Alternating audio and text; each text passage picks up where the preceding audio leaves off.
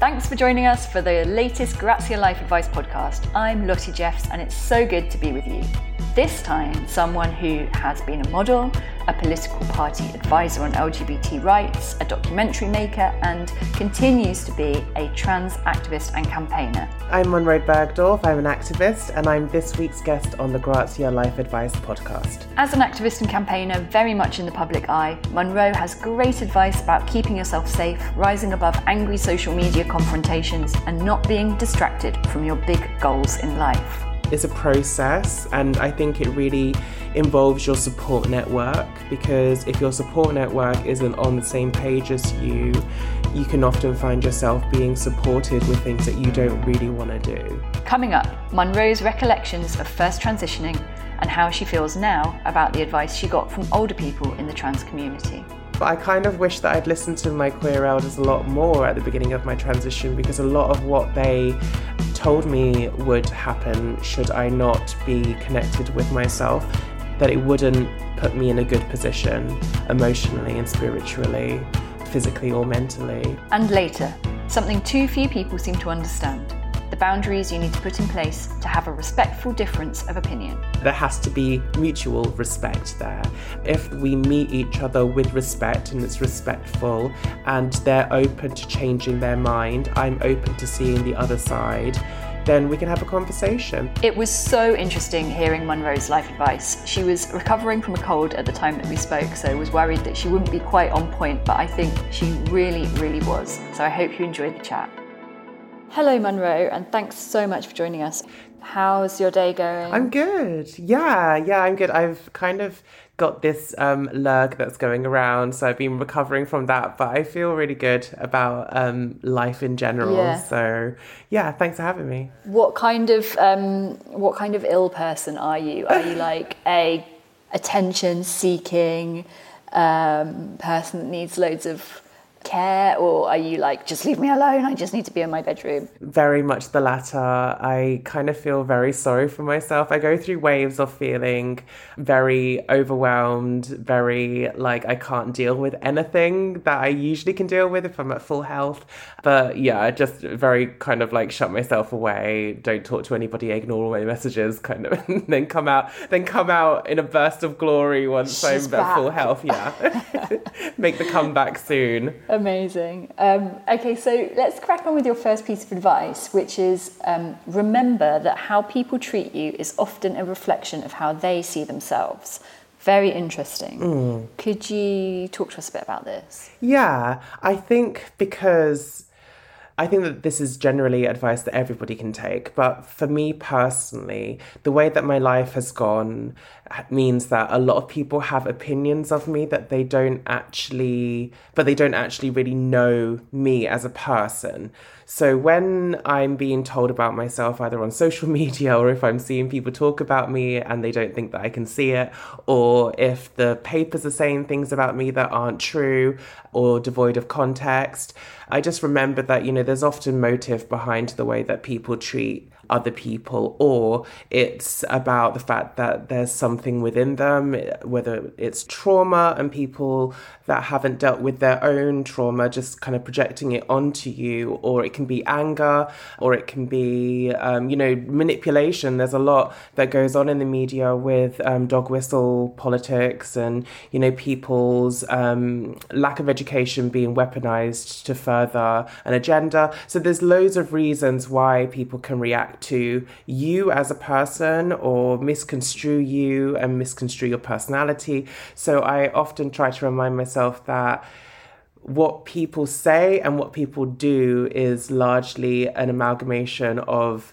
where they're at. And sometimes it really doesn't have anything to do with you. So I try not to take it personally. Does that degree of empathy make it easier, though, to deal with? Or do you sometimes find that it's actually even more work for you to have to be so generous in your response to people's? I do think that, we need to be practicing more empathy as a society in general. And I do think, that there's always a reason why people behave the way that they do. It doesn't really take that much out of my, out of my energy bank to taking into consideration that, hurt people hurt people. And at the end of the day, a happy person isn't going around making other people's lives harder because they're more focused on healing and making space for other people. So, when somebody gets angry at me for being myself, my brain does instantly go to the fact, oh, this is an unhealed person. This is someone that's holding on to something, that's angry about something else, and angry about the fact that I'm not angry about the same thing that they are. So I think it makes it easier for me, to be honest. I don't need to heal them. That's on them. That's their responsibility. But I do need to acknowledge that hurt people, angry people add more anger to the situation. And anger can be a positive thing. But if the anger's coming with a will to cause more damage or without resolve, I think anger with resolve is often a very productive emotion.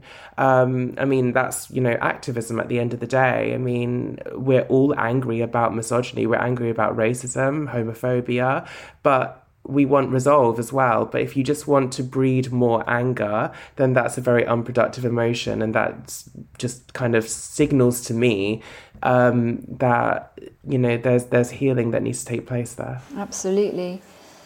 Monroe, what is your second piece of advice for us today? My second piece of advice is self-care as a continuous practice before you burn out, not just when you're burning out. And this is something that I really need to take more advice and need to heed this it. Feels like it's coming from a very personal experience.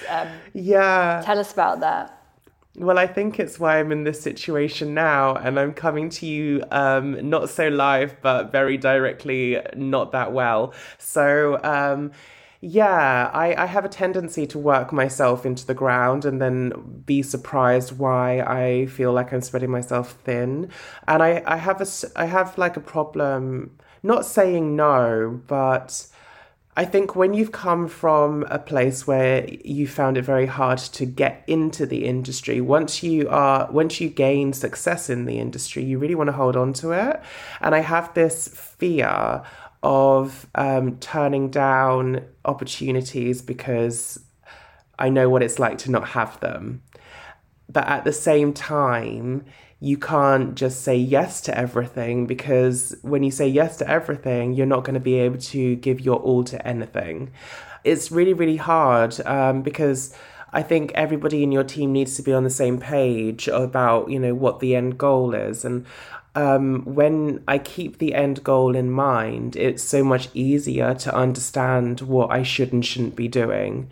So recently I had a conversation with my management about the amount of commercial work that I'm doing. And I didn't get into this industry or this job to, do commercial work necessarily. It was about educating people, about empowering people like myself, and starting conversations. And obviously with a lot of the work that I've done and a lot of the conversations that I've been involved in, they're not really mainstream conversations, or they weren't mainstream conversations when I was having them in the beginning.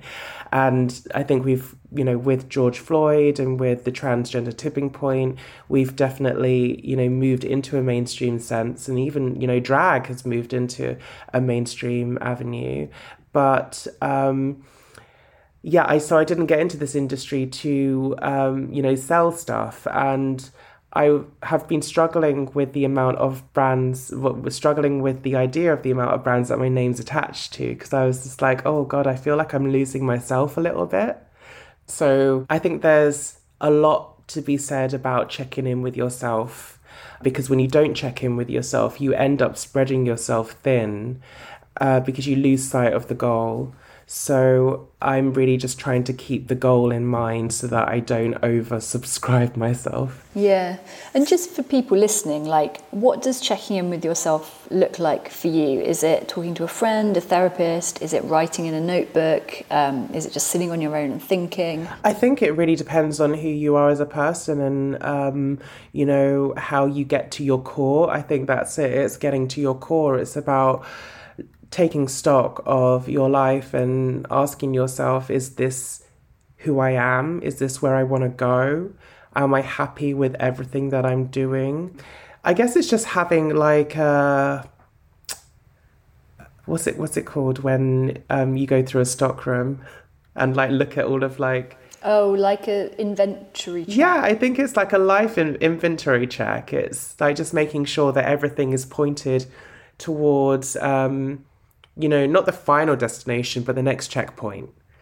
It's a process, and I think it really involves your support network, because if your support network isn't on the same page as you can often find yourself being supported with things that you don't really want to do.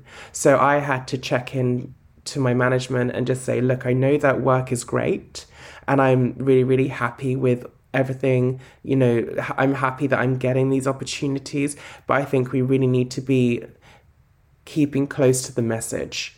And as much as I love working with some of these brands, I need to make sure that it's in alignment with who I am as a person and what I want to achieve, and also the message that I'm putting out to other people. Yeah. Your third piece of advice, Munro, is ask yourself if you're healing or just distracted. Yes.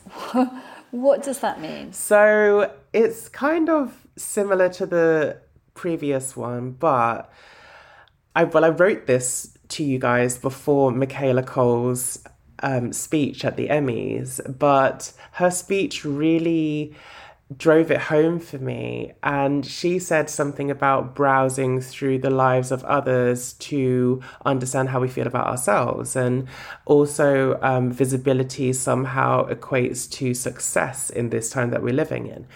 And I have a very complicated relationship with social media. Some days I love it, some days I absolutely loathe it, some days I wish it wasn't invented. And I really want to go back to like a life with actual connection and actual social behavior rather than an illusion of both of those things. So I have a theory that we are all, it's not so much a theory as it's fact, that we're all traumatized people. We all have an experience of trauma within our lives, and we have the option of either healing from that, which is the difficult option, or we have the option of distraction, which is the easy option. And I think for many people that use social media in a negative sense, they've chosen the option of projecting their trauma onto other people rather than choosing the difficult option of acknowledging their trauma and healing from it. But at the same time, we all use social media as a way of escapism, of trying to clarify and trying to understand the world, but at the same time becoming more and more overwhelmed by the world. So I think I just want people to prioritize the inner rather than the external, and not be afraid to go inwards and not be afraid to ask yourselves the questions rather than hoping that other people will answer them for you. I think that that's something that most trans people have had to do, that we haven't had the option. Not so much now where there's much more information out there, but a lot of my generation, I sound like such an old trans person, but we really had to go inside. And, I think all trans people have to go inside and, ask yourself, is this what I want for myself? Am I going to be happier? Should I take this difficult route of healing to be who I want to be? Or am I going to take the easier option of distraction and of putting things off? And eventually the easier option doesn't end at an easier destination. It's just going to drive drive you into a place where you've been so distracted that you haven't dealt with anything, and you end up in a harder situation that you would have should you've chosen the harder option in the short term of healing. You know, it's like short-term difficulties for long-term benefits in healing, and long-term distractions for like long-term difficulties, I guess, if I've explained that all right. You have, yeah. I think that's amazing advice, actually. Yeah, certainly resonates for me. We've just got to go to a quick break, but we'll be right back. We're back with Munroe Bergdorf, who was just talking to us about, in your own words, sounding like an older trans person, and which brings us on to your next piece of advice, which is listen to your elders.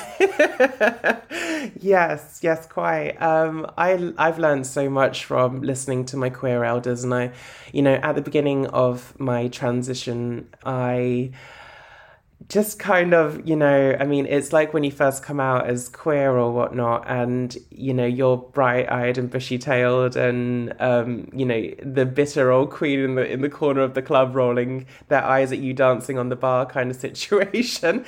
And I don't know, I kind of wish that I'd listened to my queer elders a lot more at the beginning of my transition, because a lot of what they told me would happen should I not be connected with myself and connected with, doing things for myself rather than for society or for the attention of potential suitors, or trying to please other people apart from myself, that it wouldn't put me in a good position emotionally and spiritually, physically or mentally.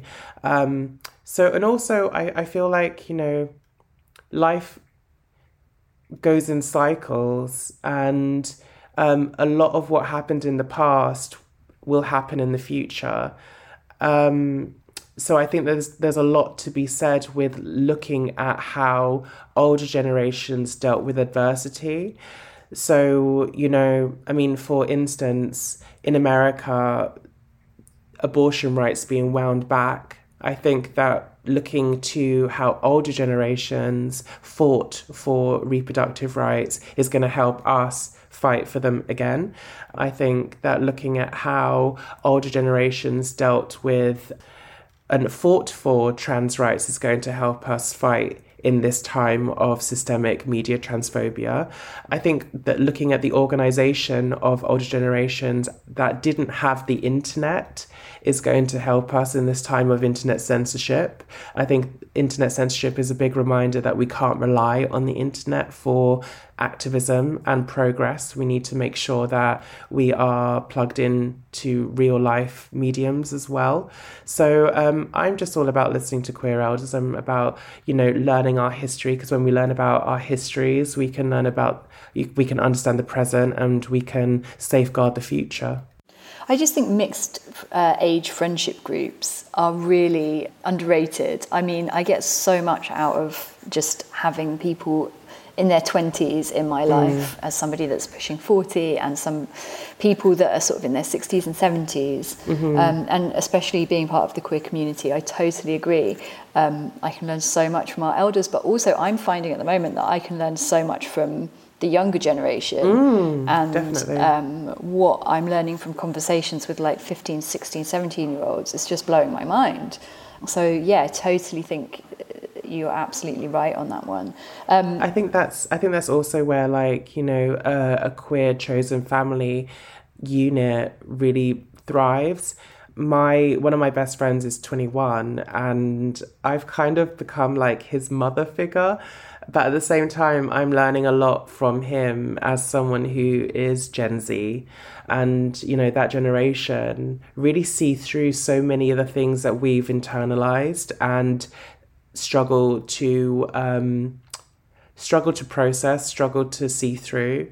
They're a massively liberated generation in many ways, having to navigate a world that has been very repressed and almost very linear. And they recognize that the lived experience isn't linear. It's, full of ups and downs, and, the binary doesn't exist. And, seeing through all of these structures that we just took as verbatim, and they're just challenging them, and they're seeing through them, and they're, embracing them sometimes and disregarding them sometimes. I'm really, really impressed with them. Yeah, same.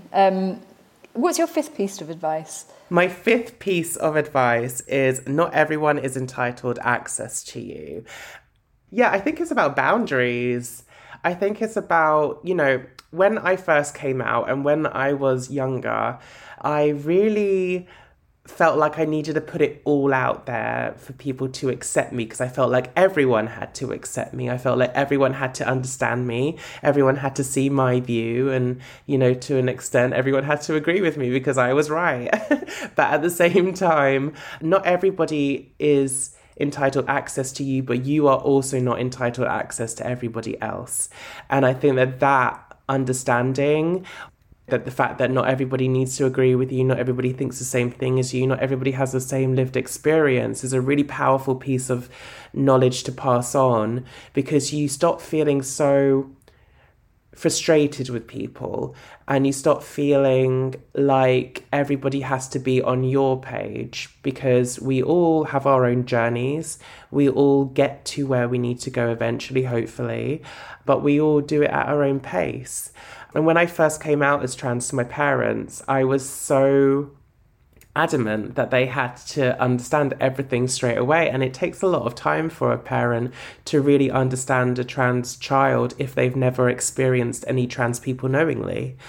So not everybody's entitled access to you, but you're not also entitled access to everybody. I think it's just bearing in mind that, exercise your own boundaries, understand your friendships as they function, that, some friends are going to be closer than others. Some friends are going to be able to take on more than others. But also, you aren't entitled complete access to everybody as well. And sometimes when someone can't give you their everything, there's a reason for that.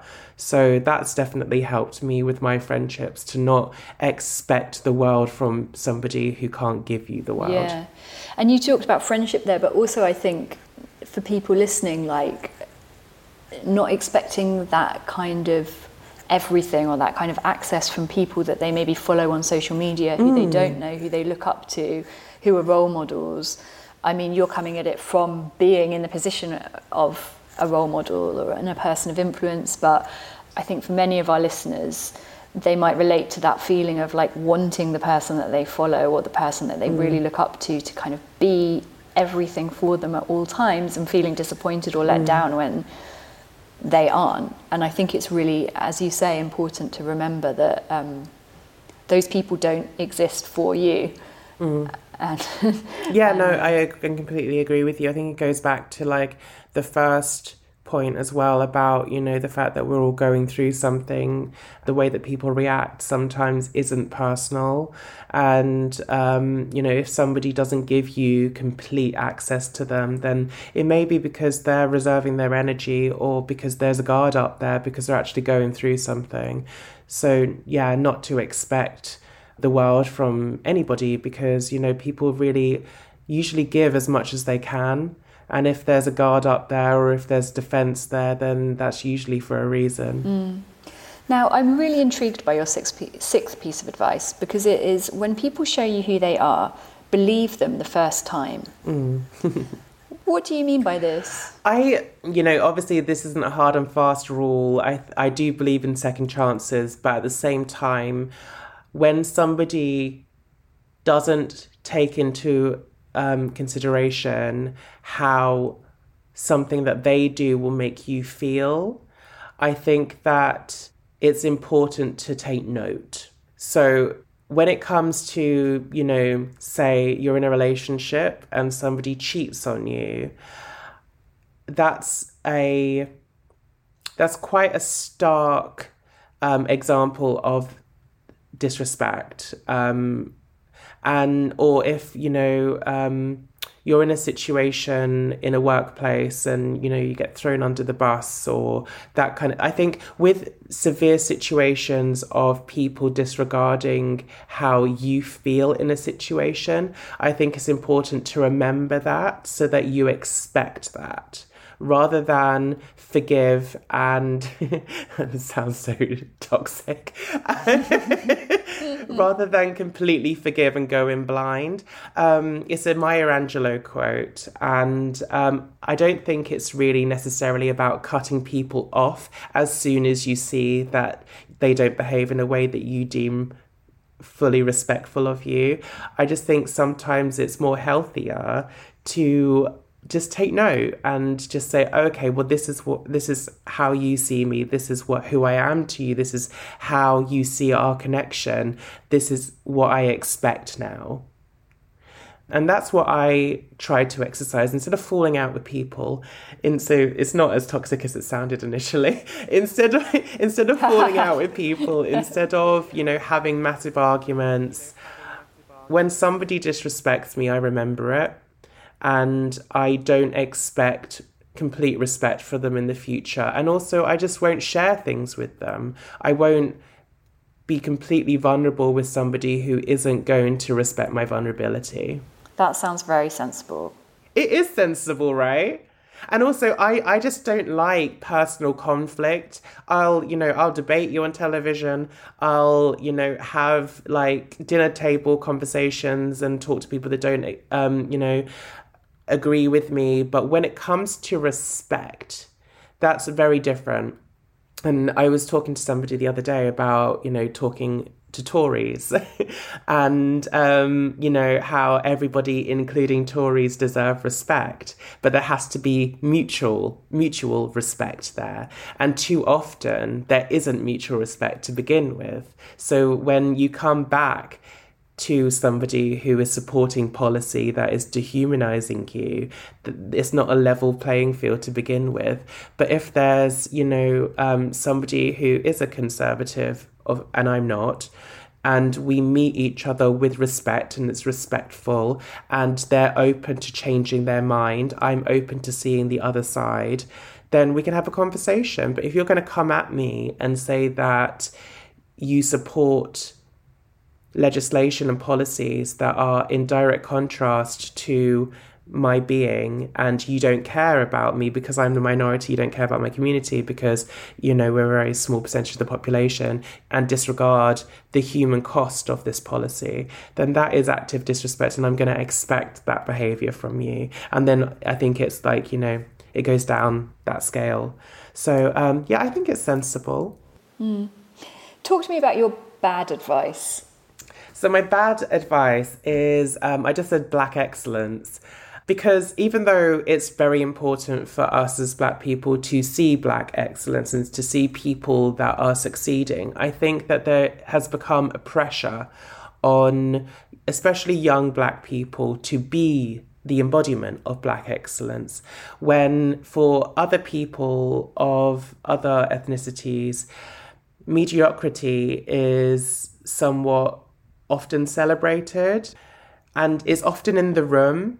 But for Black people, we have to often work twice as hard just to get that, the same response that mediocrity often gets for other races.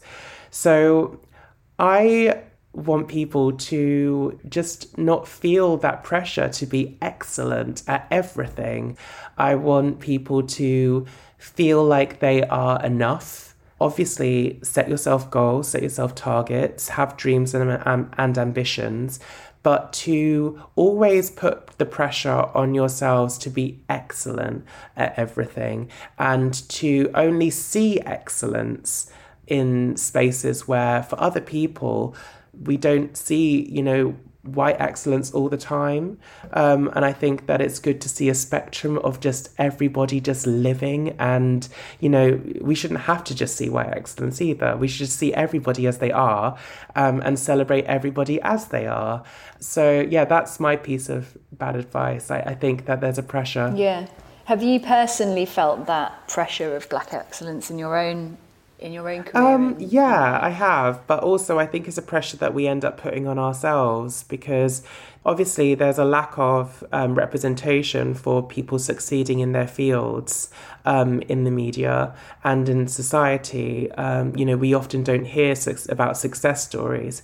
But I think if we're only just hearing about success stories, then it then puts a pressure on people that don't have that access to that excellence, or people that have experienced severe adversity. So I think it's really important that, yes, we do see Black excellence, but that we also see Black adversity, that we see Black struggle, that we see the whole spectrum of the human experience, especially for Black people who are so marginalised and so underrepresented in the UK anyway.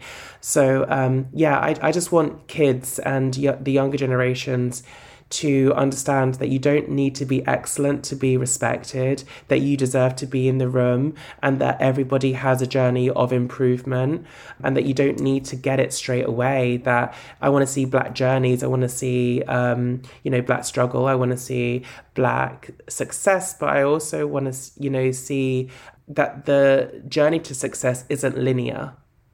I don't just want to see finished products of excellence. I want to see journeys. I want to see vulnerability. I want to see weakness as well as strength. I want to see the whole human experience, not just the finished product. Absolutely. Wow, Monroe, that was such a powerful piece of advice to end on. Thank you. That was really a pleasure talking to you, and I've got through loads my out croak. of it. Yeah, and even when you're not 100%, you don't fail to inspire. So thank you so much for giving your time to us today, and best of luck with everything. Thank you for having me. Monroe Bergdorf is such a thoughtful and inspiring person. I've had the pleasure of speaking to her a couple of times, and she never fails to leave me with something to think about. I really, really enjoyed it, and I hope you did too. Thank you for being with us for this episode of Grazia Life Advice. I'll finish with the usual podcaster's plea. Please, if you've enjoyed the episode, rate and review Grazia Life Advice in your podcast player, and share this episode with a friend who you think might like it. It really helps us out. Word of mouth is so powerful. Thank you, take care, and see you next time.